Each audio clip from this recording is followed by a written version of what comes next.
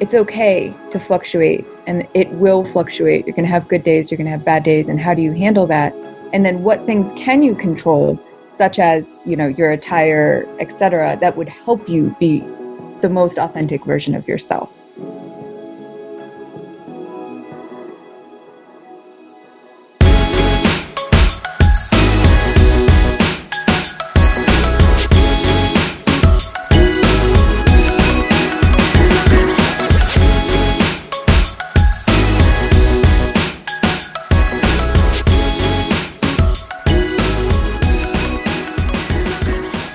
What's up, everybody? Welcome to the Artists of Data Science podcast, the only self-development podcast for data scientists. You're going to learn from and be inspired by the people, ideas, and conversations that'll encourage creativity and innovation in yourself so that you can do the same for others. I also host open office hours. You can register to attend by going to bit.ly/ADSOH.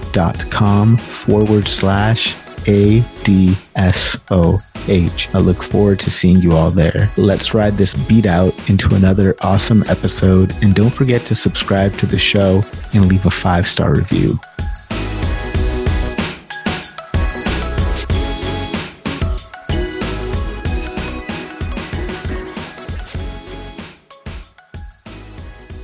Our guest today is the Vice President of Client Services at Darwin Research Group, where she gets to work with a team of superhuman data scientists to provide advanced intelligence and in-depth strategic insights to healthcare executives. More interestingly, though, she's a gelotologist who specializes in studying the correlation between humor and intelligence. Her interest in humor and laughter was sparked during a night off from working on her dissertation, where she took a break and visited a comedy club. It was a detour that changed the course of her life and shook her worldview. And she's since been fascinated with the traits and facts about humor and its effects on both the audience and comedians. Today, she's here to talk to us about the art form of stand-up comedy and what it could teach us about courage, intelligence, and authenticity. So please help me in welcoming our guest today, host of the Leader Voices podcast, Dr. Sadhna Bokhiria. Dr. Bokhiria, thank you so much for taking time out of your schedule to be on the show today. I appreciate you swinging by. Thank you. Thank you so much. It's an honor to be here. I appreciate it.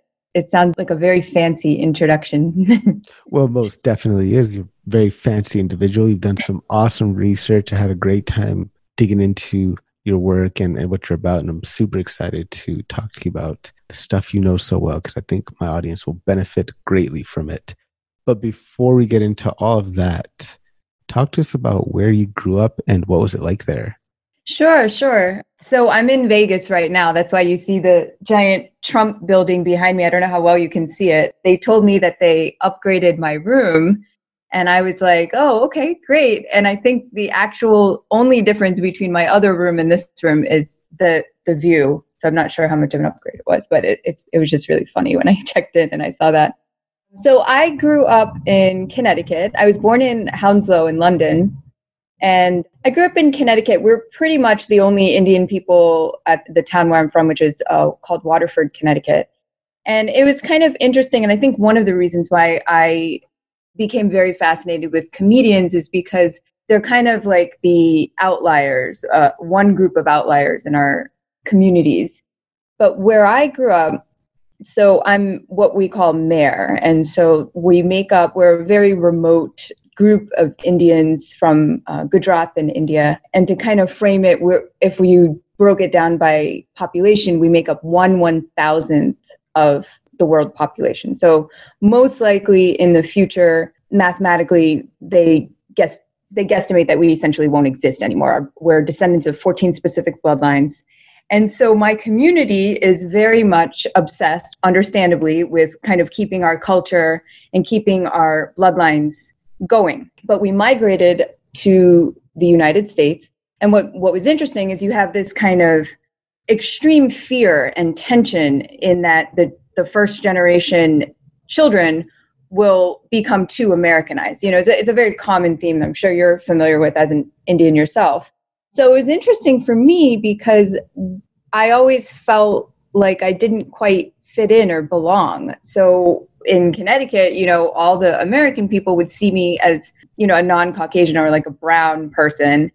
But within my family, it was like, don't spend time with American people. You're going to become too American. Or if I did anything American at all, it was like, you're too American, you're too American. Later, I went to boarding school in Panchgani, which is in South India. And immediately, I thought I would fit in there as an Indian, but no way. It was very much, you are American. So in India, I'm too American. And in the US, it's like I'm too Indian, but not Indian enough within my own Mer community.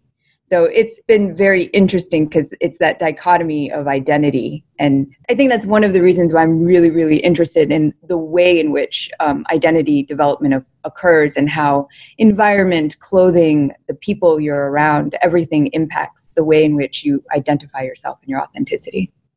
That is super, super interesting. I definitely can relate to everything you're saying about not really fitting in, in America, and then trying to hang out with people from India or people who are quote unquote more Indian than me, not being accepted by them. And this whole thing about identity, like I'm born and raised in California. I stayed in California until I was 28-ish and left, a while ago, several years ago. I very strongly identify myself not as Punjabi, not as American, just Californian. Like I take pride in that identity. So that's really interesting to hear about that. So, yeah, that's neat. It's neat. So why Californian? I don't know, man. It's just, I feel like it's so distinct from the rest of the U.S. We have kind of our own slang. It's got cool, it creates culture for the world, right? So I just feel very proud of that. Yeah, that's great. It's also cool. Like there's a cool association with beach. You're like a surfer dude. I'll totally stereotype you. Yeah. And it's all positive stereotypes. You're by the beach, just kind of taking it in. Don't even know how to swim. If you put me on a surfboard, I'd probably drown. Yeah, I don't know what I would say if someone, I find it difficult. How do I identify myself?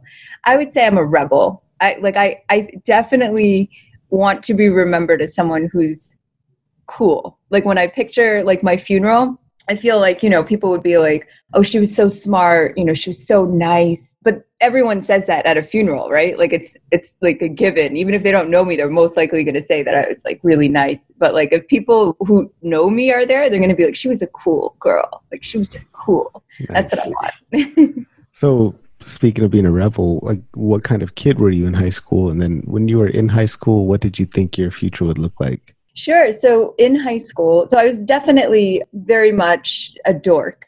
I love reading. It's something that is a great pleasure in my life. I'm relatively, I'd say, addicted to reading. I read at least one book a week. I was an English major. I had lunch with my English teacher pretty much every day. And I also hung out with all boys. So I was like a tomboy, I'd say. My dad really wanted a boy. So he basically raised me as a boy. So I was really into like dirt bikes, motorcycles, anything with two wheels is better than four and one wheel is better than two was kind of like our saying. But I really was very much a rebel. I had 4 motorcycles and I just kept getting more and more. And now as an adult, I think, oh my gosh, my parents were horrible parents for letting me do these near death activities, like being on a bike. But for the most part in high school, I was an avid reader and I just was really into, motorcycles and quads, as strange as that sounds, and dirt bikes. Yeah, you're definitely cool. Thank you. So what was the journey like after high school that brought you to where you are today? So, you kind of deviated from the path that most Indian parents set for their kids, lawyer, doctor, engineer, and you studied something completely different.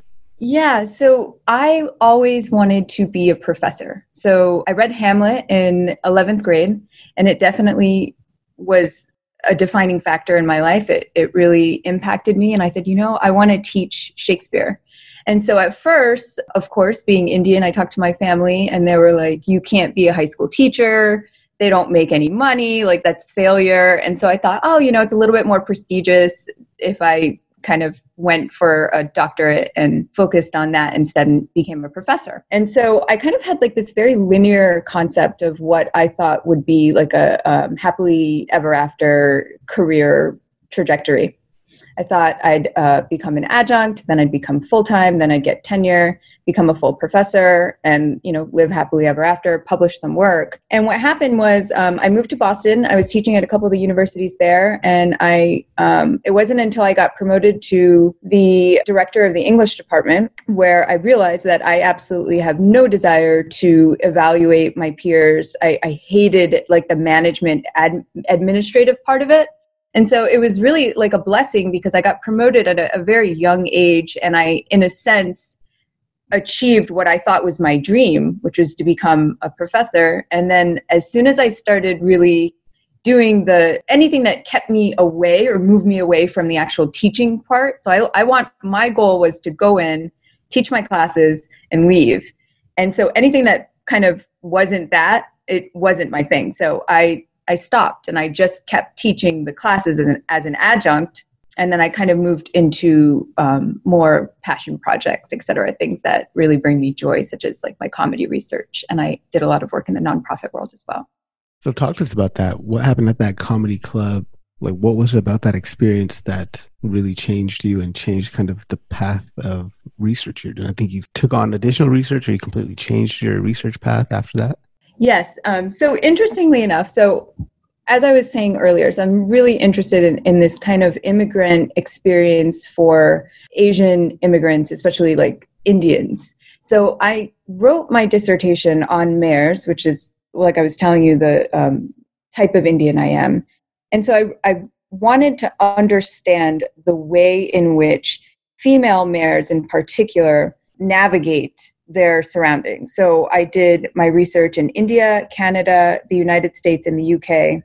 And what I did is I wanted to understand the psychosocial impact of essentially, if you take a Mare woman who lives in India and you take a Mare woman who lives in the West, how is that experience different? And what are essentially the pros and cons? I could guess that the pro to being in the West is you have better access to education and you have better access to job opportunities and essentially equality as like a woman.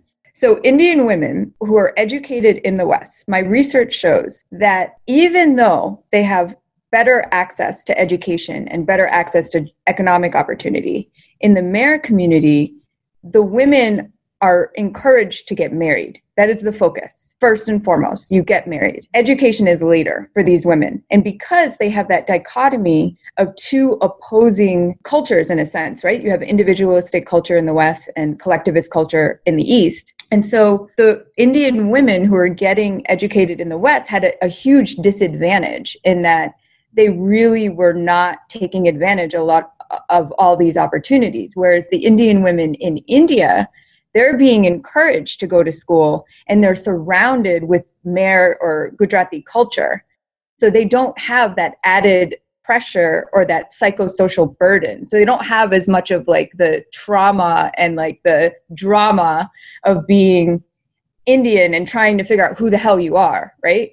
So they're at a huge advantage in terms of everything, opportunity, etc. So I'm writing my dissertation on this, right? And I was traveling to all these different places. And it was fascinating. It was lovely. It was wonderful. But I was a hermit. All I did was wake up, sit in front of my computer, I never left. I was quarantined before the pandemic, self-quarantined trying to do this.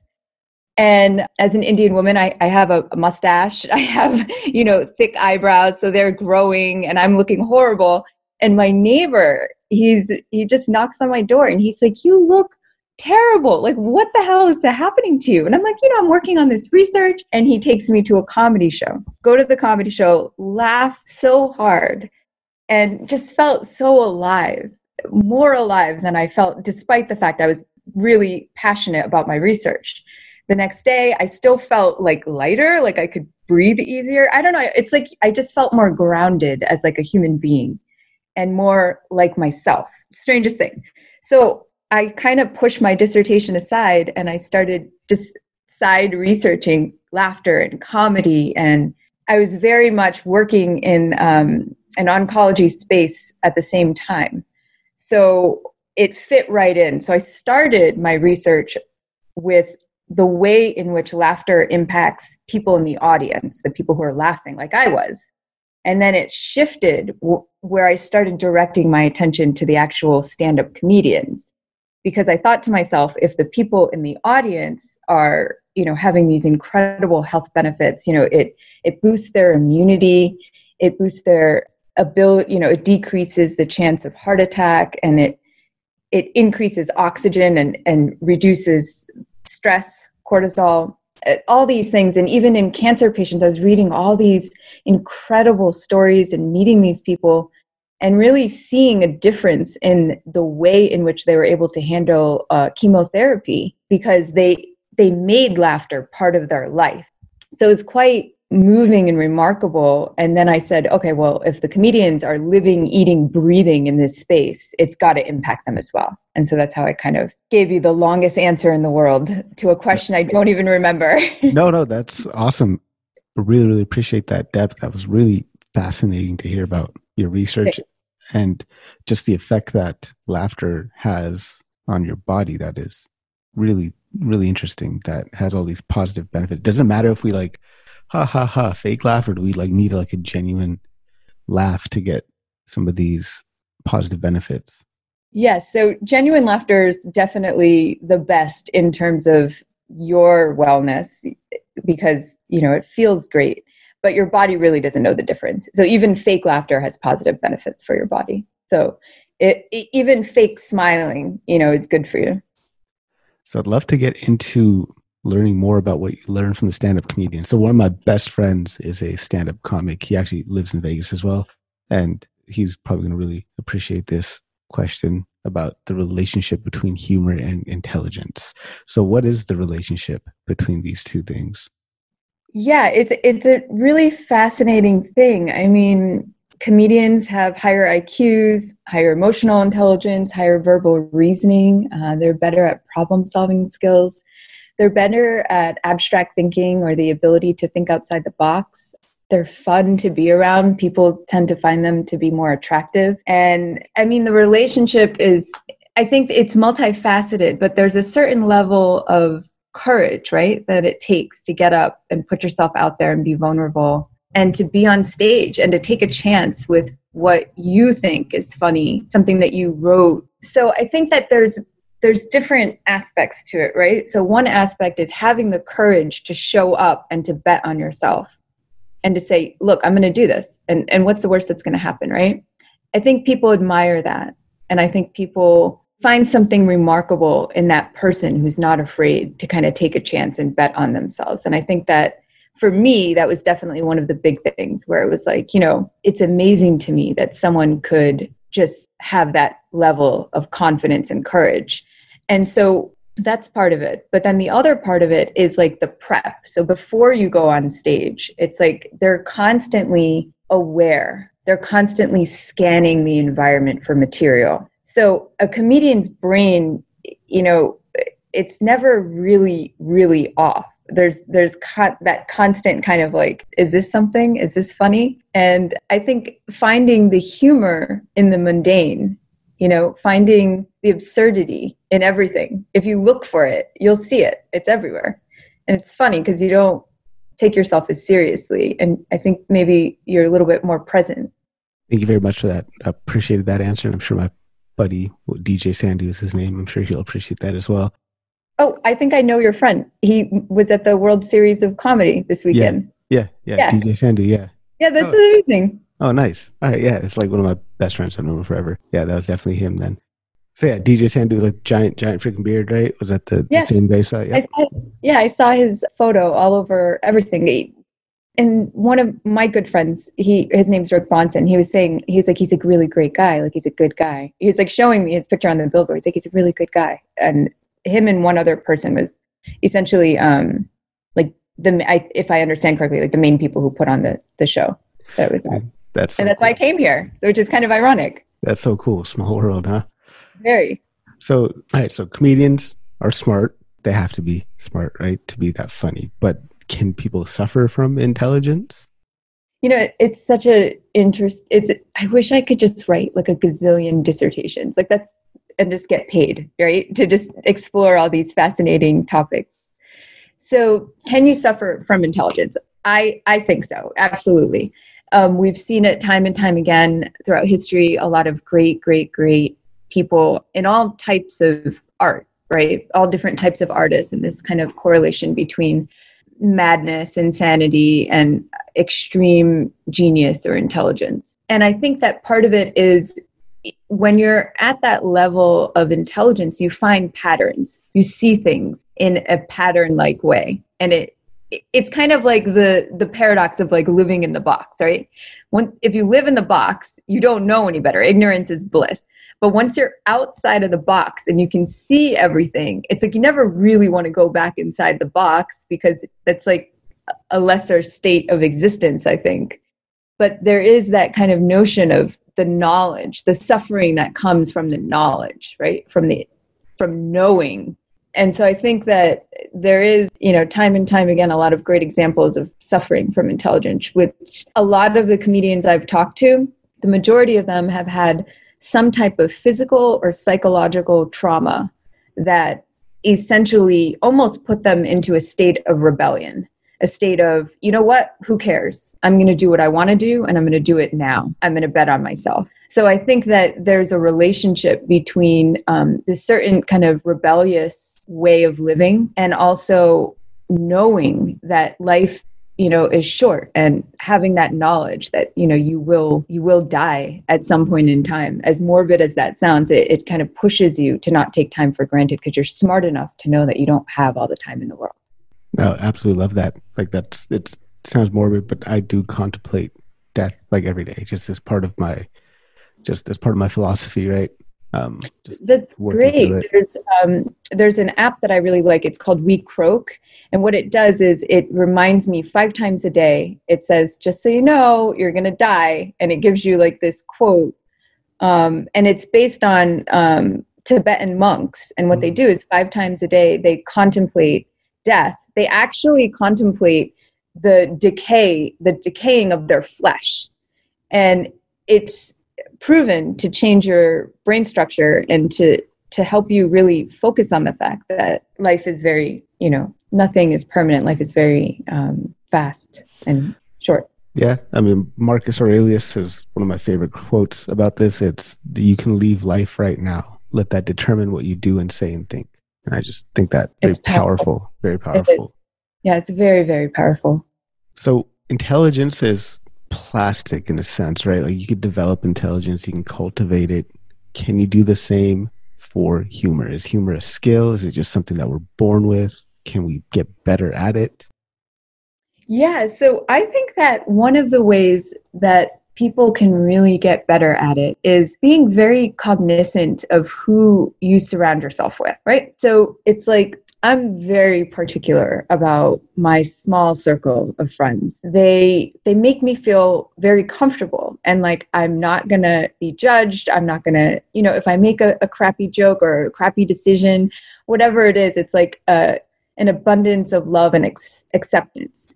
And I think that it makes it a lot easier for me to be humorous, to be fun.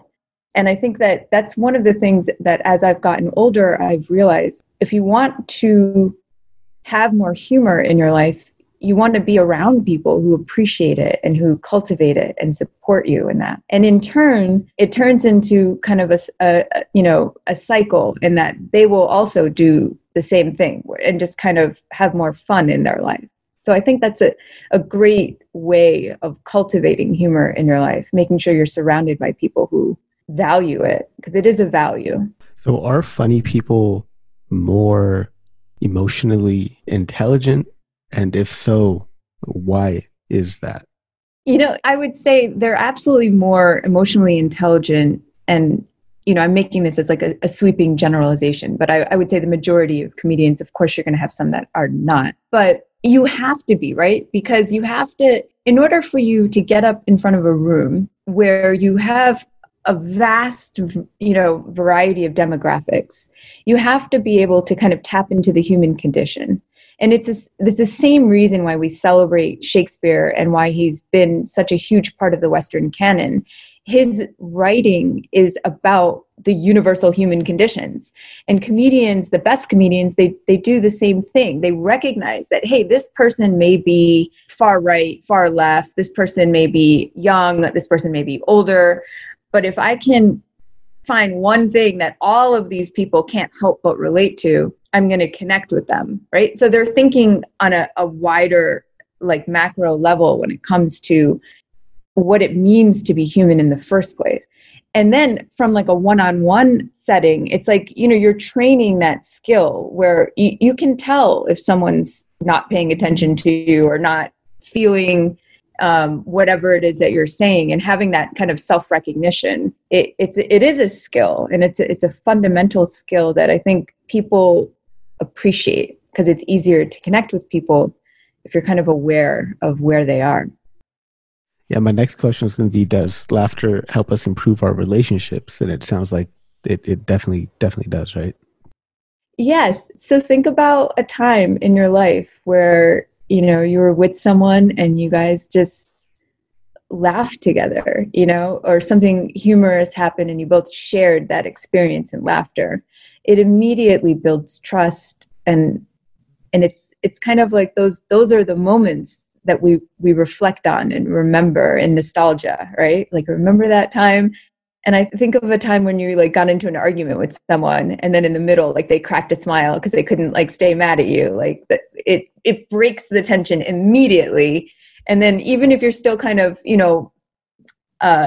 angry in some sense, and it's still kind of boiling, it dissipates it to a certain level just from cracking a smile and being like, really, like, so it's a beautiful coping mechanism that's built into our evolution. And something that wasn't built into our evolution was just this constant use and communication through screens. And now we're having to do so a lot more because of our global situation. What impact do you think this has on emotional intelligence, having to communicate with people more through screens, especially in the workplace? Yeah. It's interesting because I do, a lot of Zoom calls. And I think that there's an advantage to it compared to how we were doing conference calls before, where, there wasn't, the video wasn't the norm. Let's say last year at this time, it's like you do conference calls where it wasn't a video emphasis.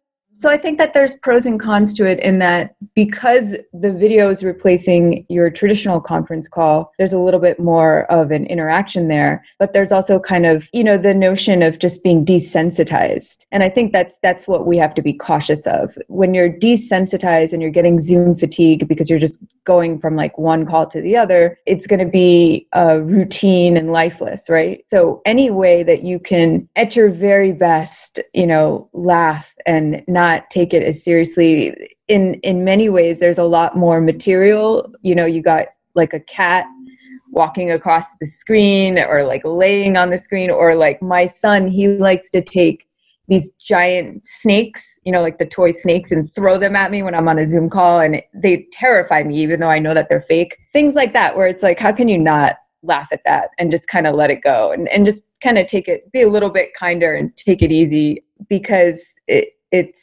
just turns into such a chore if you don't. So what can stand-up comedians teach us about problem solving? I think what I like to say is, in life, there's so many moments, right, where you have embarrassment, or, oh, I wish I didn't say that, or I wish I didn't wear that, whatever it was.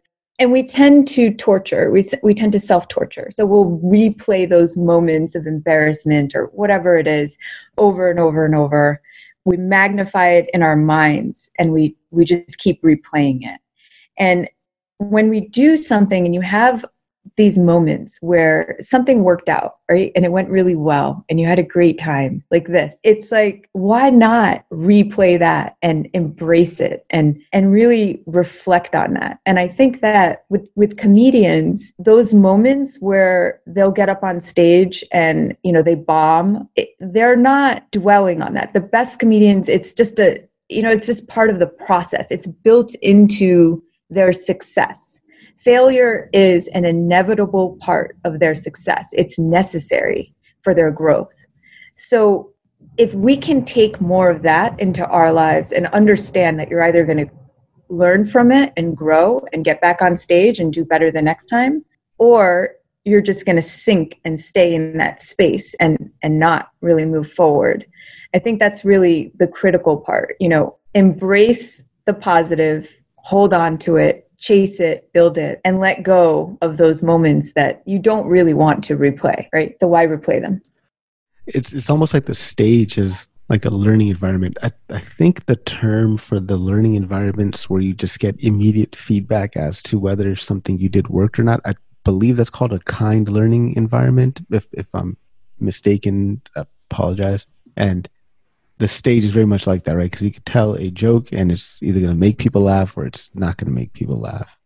And I think that draws parallels to the data science world, because learning how to program, learning how to code is most definitely one of those environments where you try something and it works, or it doesn't work. You'll get an error, bounce back. And it's important to take what you learned from that mess up, from that failure, to improve, rather than just getting stuck in, this joke didn't land, therefore I'm not funny. No one is ever going to laugh at my joke ever again. Right. Yeah. Right.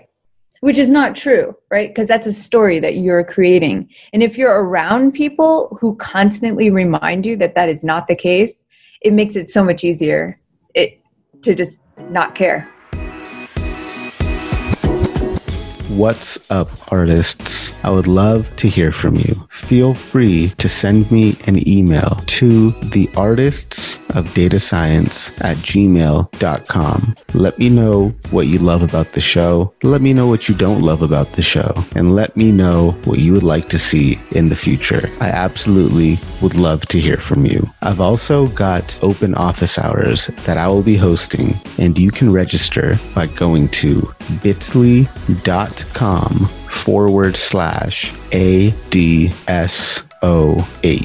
I look forward to hearing from you all, and I look forward to seeing you in the office hours. Let's get back to the episode. I'd love to get into your leadership philosophy. I'd like to think that the data scientists who listen to this podcast, they're a special breed of data scientists. These are the ones that are going to become chief data scientists, chief analytics officers. So I'd love to kind of get them thinking about what it means to be a good leader. So what do you think makes a good leader? Sure. So I had the honor and privilege of being part of the American Express Leadership Academy at the Arizona State University Lodestar Center for Philanthropy and Nonprofit Innovation. And out of that experience, I essentially was able to do a lot of great work with excellent leaders. And we have a book club where we talk about leadership and we read all leadership books. And I'm launching a podcast called Leader Voices, which is funded by the American Express Leadership Academy. And so I'm living, eating, breathing leadership. I think it's a fascinating area to explore.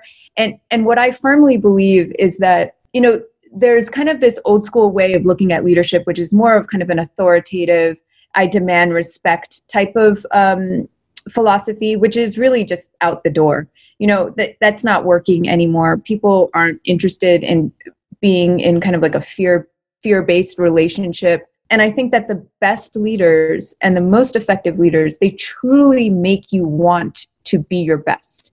So it's not about anything else. It's about inspiring people to want to do their best work simply because it's more of a value, right? It's a value, and they respect their leaders.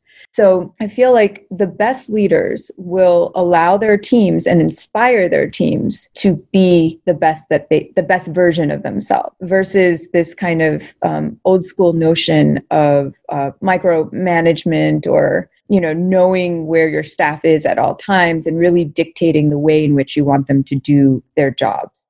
And I think with the pandemic, that's something that's evolved as well, where, there's a lot more flexibility and more of a focus on essentially the quality versus the quantity of a person's work. And if somebody wanted to read up more about leadership, do you have any kind of like book recommendations that they can go pick up? So one of my favorite leadership books, which some might say is not a leadership book at all, is The Happiness Advantage. And it's really about the way in which positive psychology plays a role in perpetuating greatness. And when you have negativity, it creates a cycle of malfunction in the workplace. This is another book that, I don't know if anyone would consider it a leadership book, but I read it every single year, and it teaches me a lot. It's Kafka, Metamorphosis. And it's for anyone who hasn't read it, it's a book about a guy who wakes up and he's a giant cockroach.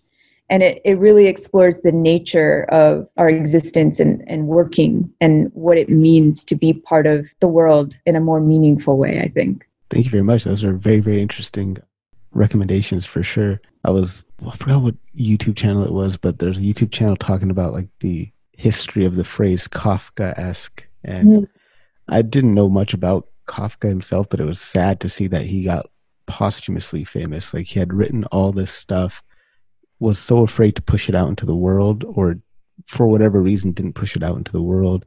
And, his friend found it and published it on his behalf.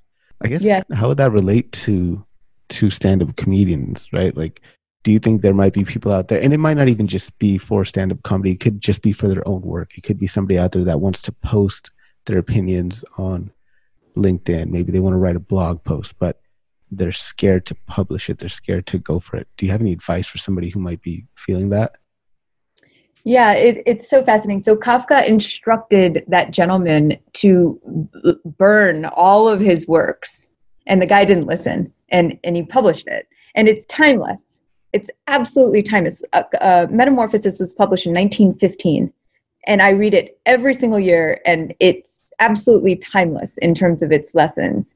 And I think that as human beings, especially artists, especially people who demand perfection, such as myself, it's debilitating. You don't want to do it unless it's perfect. And that stops you from doing it because nothing is perfect, right? So recognizing that sometimes progress is better than like not doing anything, right? So just breaking it down into those steps and saying, look, I'm going to do this. And if it works out, it works out. And if it doesn't, I did it. It's that not having that regret. And I think that's one of the reasons why comedians go for it, because they don't want to regret not doing it and not taking advantage of the fact that life is short. So it kind of goes back to this whole concept of really being cognizant of the fact that you're going to die. It is 100% inevitable. There's nothing more inevitable than your death. And so knowing that you don't have all the time in the world, and if there is something that you're passionate about, why not do it? I love it. Absolutely love it. I was reading a book earlier today, Seneca on the Shortness of Life. I think you might really enjoy that book as well. It's I'll make a note. Thank you. Yeah, but it's written by a Stoic philosopher, Seneca. He's awesome. So going back to leadership and your philosophy on leadership, like I mentioned, the artists of data science, right? My people who are listening to my show, they are the artists of data science. They may not be leaders yet, but they are definitely well on their way to becoming chief data scientists, chief analytics officers. But where they are right now, they might not have that title. So do we have to be in like a official leadership role to be a good leader or to show leadership? Yeah, absolutely not. So I think that this is, it's such an important and great question that you're asking right now. Essentially, leaders lead in all walks of life. They don't have to have those leadership titles. They don't have to be designated leaders where people know that they are the designated leader. The best leaders are leading, and people unconsciously many times will just turn to them and look to them for what's next. That's leadership in the truest form, in that it's just who you are and the way in which you walk into a room, the way in which you show up. So a good example of this would be really recognizing the fact that leadership isn't about you, right? It's about the way you make others feel and the way in which you allow others to bring their greatness to the table, to be the best version of themselves. So whenever you're in a place, and this connects back to laughter, it's like just bringing that authenticity, bringing that joy and that happiness and that non-judgment and accepting people and trying to see them for who they really are. That's leadership, because you're allowing people to feel comfortable and inspired, and they actually intrinsically in turn want to be the best version of themselves because of the way in which you see them. So any human being who can do that in any aspect of their life, whether it's getting a coffee at Starbucks or, leading a conference, whatever that is, that's true leadership, allowing others to be the best version of themselves. And how can we start to do that? How can we start allowing people to be the best version of themselves? Let's say there's somebody that's listening that might be in an individual contributor role. What could they do to start kind of showing up as a leader, start cultivating these qualities for themselves? So I think vulnerability is a big aspect of creating connection. So I think building relationships is fundamental because you're building trust. So anything that you can do in those interactions where you're being vulnerable and showing that you're willing to connect, you want to connect. And I think vulnerability is a great way of doing that. And that could be vulnerability in laughter, or it could be vulnerability in sharing something that will allow that other person to kind of say, okay, I don't need to have my guard up. This isn't something where all the walls have to be up.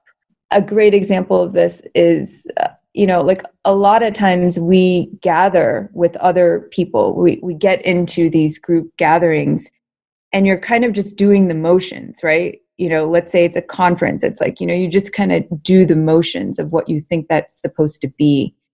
But really getting out of that mindset of just kind of doing the motions, but really focusing on how can I truly do something that will make this person remember me? People will remember, there's a great quote, I know you've heard it a million times, people remember how you make them feel. And those are the things that you want to focus on when you're thinking about leadership. Because if you make them feel comfortable, they're going to be more comfortable, and everyone just wants to be comfortable with the people that they are forced to hang out with, no matter where they are, right? You surround yourself with people who you want to be comfortable with. So it seems so simple, doesn't it, when you say it like that? I mean, absolutely. Absolutely. And I mean, so you work with data scientists as well, and that we're quite knowledgeable individuals. I'd say definitely intelligent as well. And one of the things about being so knowledgeable, so intelligent, is that you always have to feel like you need to know the answer to everything. And I think a real easy way to start showing vulnerability is, if you don't know the answer to something, don't pretend like you know it and be like, yeah, oh, got it. Just acknowledge the fact that you don't know and just share that, be comfortable and be open with that. Is that an example of vulnerability? Yeah, absolutely. It's an excellent example of vulnerability. The people who I work with, my research team in particular, they're brilliant. And when I first started in my role, I was extremely intimidated. You used a lot of adjectives to describe, and I was waiting for you to say, they're intimidating. Like, data scientists are intimidating in their brilliance, because if you're a data scientist, like, you are like up there, like you're extraordinary. And it's kind of like a rock star kind of role when you read about the positions and the companies and the sheer power of data in itself in this day and age. So I think maybe some advice for your listeners is you guys are rock stars. Like, there's hundreds of millions of people who would kill to be a data scientist. And you don't need to know everything, and it's okay to kind of embrace your rock star-esque, because you're a data scientist. Like, that's freaking brilliant. Own it. Strut around with that. And if you don't know the answer, you don't know the answer, but you're still a freaking data scientist. I love that. That's really, really making me blush underneath all this brownness. So yeah, thank you so much for sharing that advice for the listeners. In your research, have you found that like leaders, do they have better sense of humor? I think the best ones do. My president and CEO has a great sense of humor, and it always just is very, endearing. And I have so much respect for him for many, many reasons. But a lot of the greatest leaders that I talk to, it's not so much that they're like doing stand-up comedy or anything like that. It's not like structured, but it's just kind of taking it easy, not taking themselves so seriously and finding the humor and kind of being very human. And I think that's part of like the authenticity part of it, where it's like, like I'm just another human being. Like, yes, I might be in a position of power, but ultimately, I like to joke around. Like, I like to binge watch Netflix sometimes. You know what I mean? Like that kind of bringing the walls down and allowing yourself to just be human and laugh a little. But I do think that builds trust, and it is important because it makes people feel they're part of something bigger.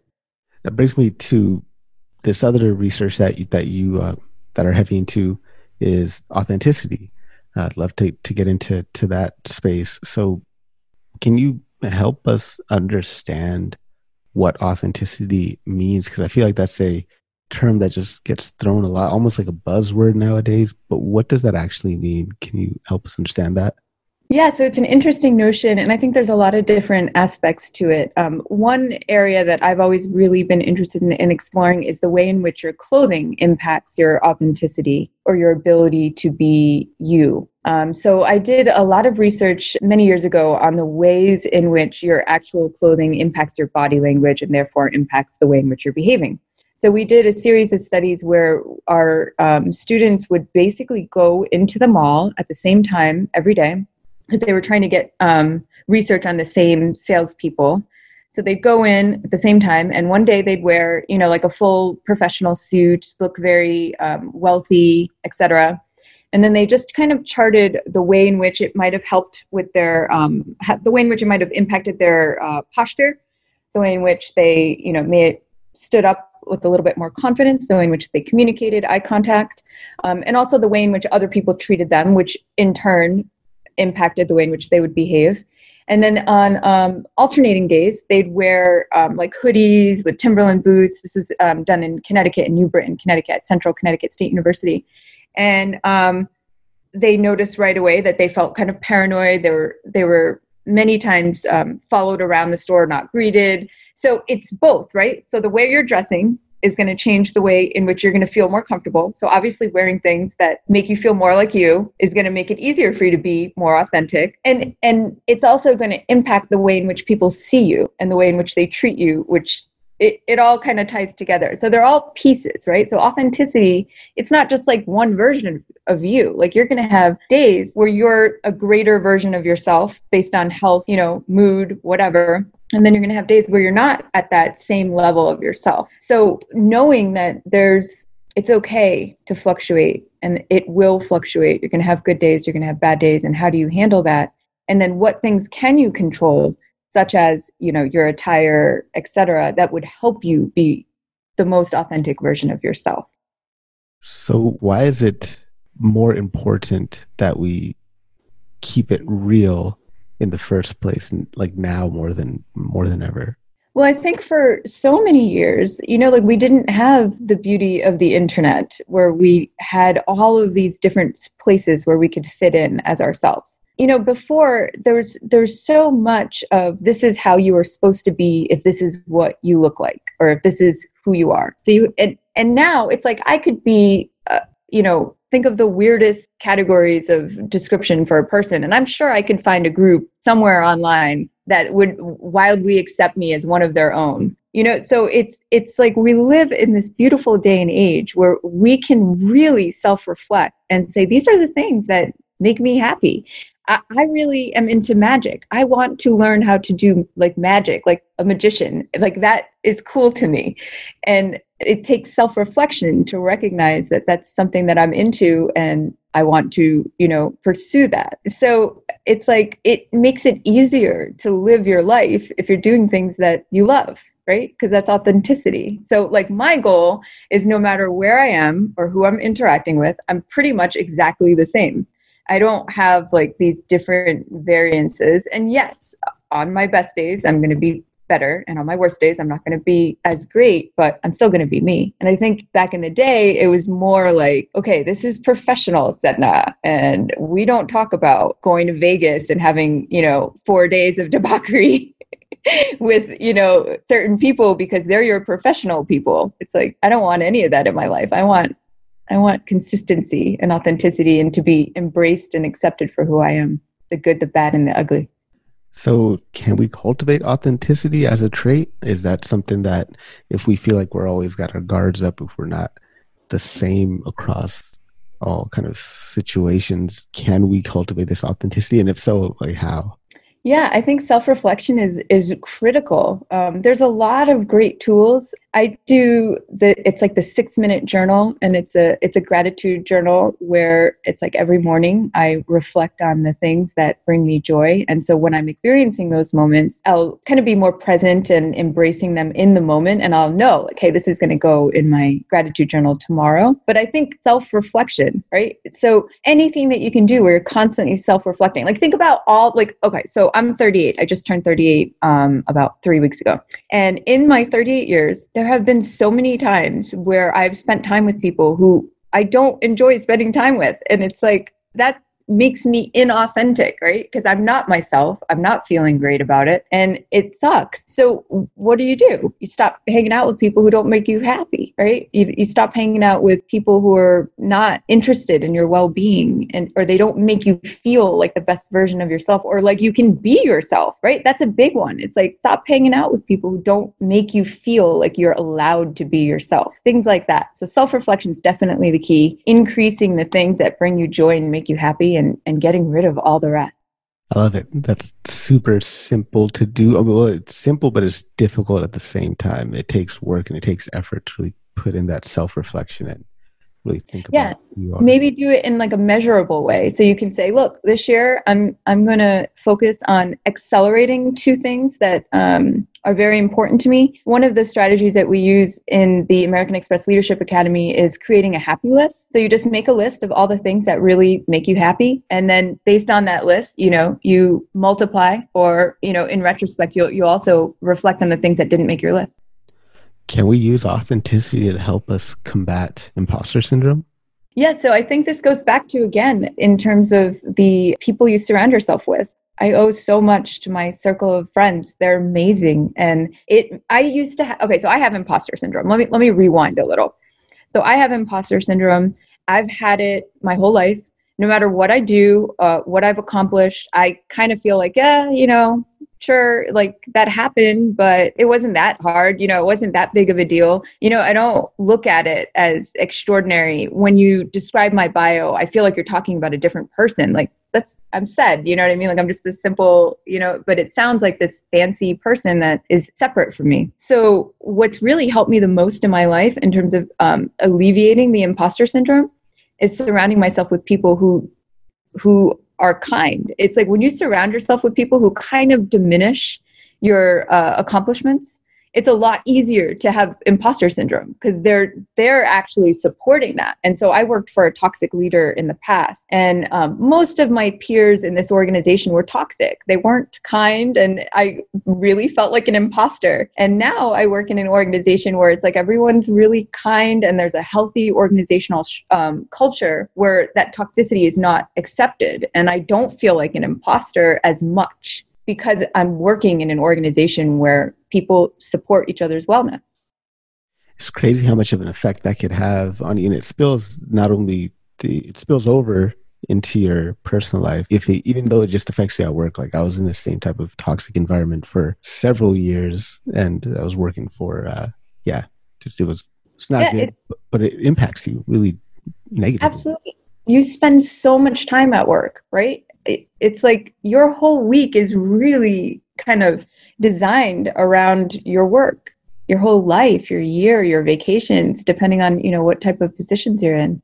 So it's like if you're working in a place where they're not making you feel, healthy, or like toxicity is accepted, I think that it can be really detrimental to your psyche, and it will increase your imposter syndrome because it's just inevitable.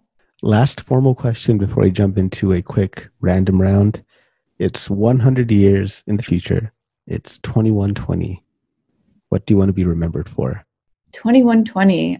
So one big thing for me is I'm very much passionate about education, especially in India. And I believe education is really the key to bridging the gender gap and really ensuring that our future generations are educated and really ready to handle on the challenges of the world. So I would want to be most remembered for my impact in the educational space in rural India. There's a lot of need in rural India, and I try to do the best that I can to really bring attention to the need and to increase, especially for female students, their educational opportunities. That's wonderful. I absolutely love that. Thank you so much. So let's jump into a quick random round. First question, since you were huge into Shakespeare, I was having this conversation with my cousin a couple of days ago. She's a high school senior and she was reading, I think it was Hamlet that she was reading. And we're talking about why high schools don't have like a modern version or modern translation of Shakespeare that's devoid of all the thou, forth, art, shalt, shan't, stuff like that. Do you think that should ever happen? No. You're reading someone. Okay. So it would be inauthentic. Okay. So here's my 2 cents on this. So it would be inauthentic because there really is no real authentic way to read Shakespeare. It's always going to be filtered because someone's already putting him on a pedestal and saying, you have to read this. It's important because it's Shakespeare, right? So you'll never have a truly authentic experience of Shakespeare because it's filtered in your experience. But to take his language and change it, come on. You can't do that. Like, you can't do that. Yeah, that's a good point.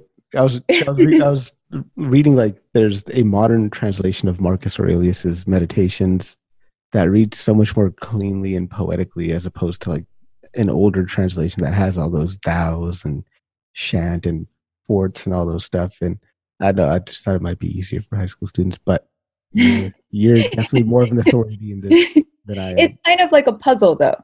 So identifying, and then some of the fun of it is like the linguistic history, right? The evolution of our language, and some of the words are just hilarious. Like, I just feel like it's almost like a puzzle that and like understanding the double meaning of some of the words that he uses, and how, you have like these words that mean something different in a slang sense to certain groups, your penny seaters, and then for like the aristocrats, the way in which those words would resonate with them, and the way in which, in many ways, Shakespeare was hilarious and he made fun of these people constantly through his brilliant language. I think that what I would say is when I teach Hamlet or when I teach any Shakespeare, we do it all. So we do the original text, and then we'll go through different versions because it's also interpretation. So it's like one version will really, really play up essentially the Oedipus complex. One version will really play up, the relationship between intelligence and madness in Hamlet. And so looking at all the different versions and then also understanding that each one of those is an interpretation of his text, of his language. When do you think the first YouTube video to hit 1 trillion views will happen? And what do you think that video will be about? Wow, that is such a good question. So I am a reader and I don't watch YouTube. And whenever people share videos with me, I find it I'm very impatient. I can't watch videos. If there's like something that I need to like learn and they only have like video instructions, like I won't even watch the video. So I would say that 1 trillion views. I hope it has closed captioning. I really do. Because I would want to read whatever it is that would have that many people interested. And I have no idea. I hope it's not. I hope it's of value. If it's going to cause that much, it's probably going to be like a cat doing something weird. What year do you think that will happen? Relatively sooner than later. I think that there's definitely, having an addiction to your phone and like constantly checking it is a real thing. And more people are really immersed in constantly consuming media. So I think it'll be sooner rather than later. And it's probably going to be the pessimistic part of me. I feel like it's probably going to be pretty sad. Yeah. I think the current, as of just like last week, the most watched video on YouTube is Baby Shark. Okay. So I guess that says a lot about us. What are you currently reading? So I I do this thing where every year I reread a handful of books that are like my favorite books. So it's a classic. It's Camus, and it's called The Stranger. It's a very like tiny, tiny book, and the flight here is like 45 minutes. So I'm like, okay, I'm going to get that out of the way because I like to read it every year again. So I just finished reading that. But the other two books that I read every year, it's a series by Patrick Rothfuss. The first book is called The Name of the Wind, and the second book is A Wise Man's Fear. Both, I mean, absolutely, 10 out of 10. Brilliant. Yeah, definitely have to check those out. I'll add those to the show notes as well. Let's jump into the random question generator and see what we come up with here. All right. First question. What issue will you always speak your mind about? I think literacy and education are critical. And anytime that people are not equipped or that's not encouraged, I think that's a huge issue, and it should always come first. If you lost all of your possessions but one, what would you want it to be? I would say my Kindle. Hopefully I'll still have internet access, but then I'd have an unlimited amount of books because I am a bookworm. What's your earliest memory? My earliest memory. Wow. This is getting deep. So when I was a very young kid, I ironed my hand. So I have like this giant scar on my hand because I ironed it. And I ended up going to the hospital. I think I was there for like 30 days, and they actually investigated my mom for like negligence. And like they thought she was like abusing me, which she wasn't. She just wasn't paying attention when I ironed my hand. Wow. So I remember that. Pirates or ninjas? Ninjas. All day. That's easy. How can people connect with you, and where can they find you online? So you can connect with me on LinkedIn, or you can go to my website. It's sbokhiria.com. And then I have all of my contact information on there. Dr. Bokhiria, thank you so much for taking time out of your schedule to be on the show today. I really, really appreciate you taking time out of your weekend in Vegas to be on the show. Thank you. Thank you. It's a pleasure. Thank you so much.